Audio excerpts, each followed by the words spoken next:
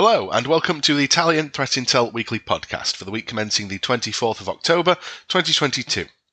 In InfoSec news this week, the notorious Emotet botnet has been linked to a new wave of malspam campaigns which take advantage of password-protected archive files in order to drop coin miners and Quasar remote access Trojan instances on compromised systems. In an attack chain detected by Trustwave researchers, an invoice-themed zip file lure was found to contain a nested self-extracting, or SFX, archive, the first archive acting as a conduit to launch the second. While phishing attacks like these traditionally require persuading the target into opening the attachment, the company said that this campaign in particular sidesteps this hurdle by making use of a batch file to automatically supply the password to unlock the payload. The first SFX archive file further makes use of either a PDF or Excel icon in order to make it appear legitimate, when in reality it contains three components. First, the password-protected second SFX RAR file. Second, the aforementioned batch script which launches the archive. And third, a decoy PDF or image. To quote the report, the execution of the batch file leads to the installation of the malware lurking within the password-protected RAR SFX self-extracting archive second file. The batch script achieves this by specifying the archive's password and the destination folder to which the payload will be extracted, in addition to launching a command to display the lure document in an attempt to conceal the malicious activity. Lastly, the infection culminates in the execution of CoinMiner, a cryptocurrency miner which can also double up as a credential stealer, or the Quasar strain of remote access Trojan, an open-source .NET-based rat, depending on the payload packed in the archive. This so-called one-click attack technique is also notable in that it effectively jumps past the password barrier, enabling malicious actors to carry out a wide range of actions such as cryptojacking, data exfiltration, and ransomware. Trustwave said it has identified an increase in threats packaged in password-protected zip files, with about 96% of these being distributed by the Emotet botnet.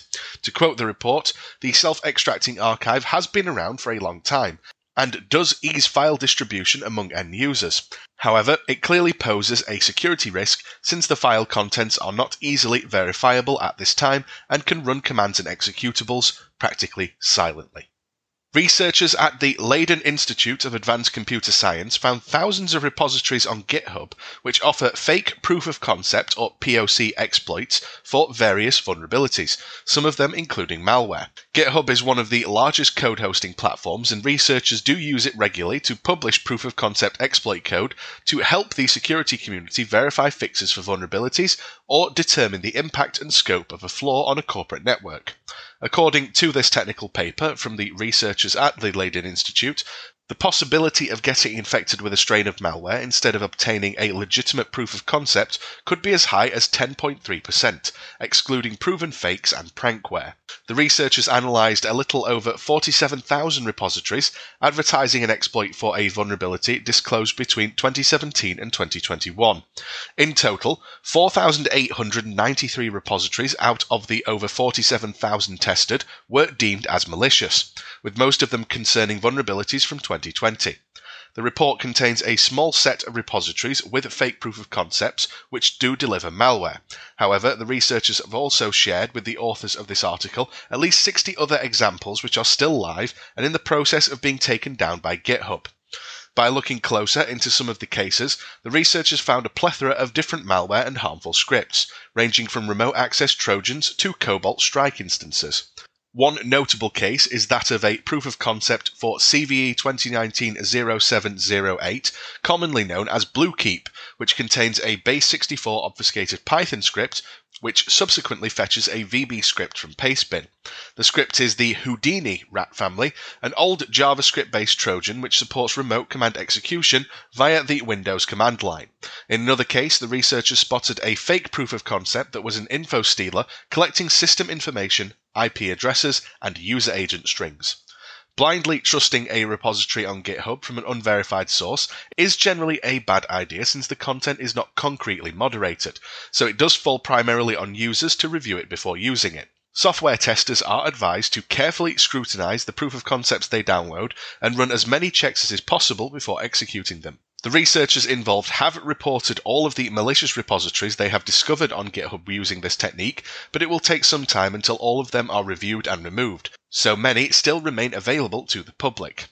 As the paper explains, the study aims not just to serve as a one-time cleaning action for GitHub, but to act as a trigger to develop an automated solution which can be used to flag malicious instructions in the uploaded code. This is the first version of the team's research, but they are working on improving the detector. Currently, the detection tool misses code with stronger obfuscation. And finally, an unusual vulnerability. Researchers have disclosed details about a pair of vulnerabilities in Microsoft Windows, one of which could be exploited to result in a denial of service attack. The exploits have been dubbed Log Crusher and Overlog by the author Varonis, taking aim at the Event Remoting Protocol, or MS Event, which enables remote access to event logs. While the former allows, quote, any domain user to remotely crash the event log application of any Windows machine, Overlog can potentially result in a denial of service situation by filling the hard drive space of any Windows machine on the domain. Overlog has been assigned an identifier of CVE 2022-37981 and was addressed by Microsoft as part of the most recent Patch Tuesday. Log Crusher, however, does remain unresolved at time of recording. These issues, according to Varonis, bank on the fact that the attacker can obtain a handle to the legacy Internet Explorer log, effectively setting the stage for attacks which leverage the handle to crash the event log on the victim machine and even induce a denial of service condition. This is achieved by combining it with another flaw in the log backup function, or backup event log W, in order to repeatedly back up arbitrary logs to a writable folder on the target host until the hard drive is completely overwhelmed. Microsoft has since remediated the overlog flaw by restricting access to the Internet Explorer event log to local administrators, thereby reducing the potential for misuse.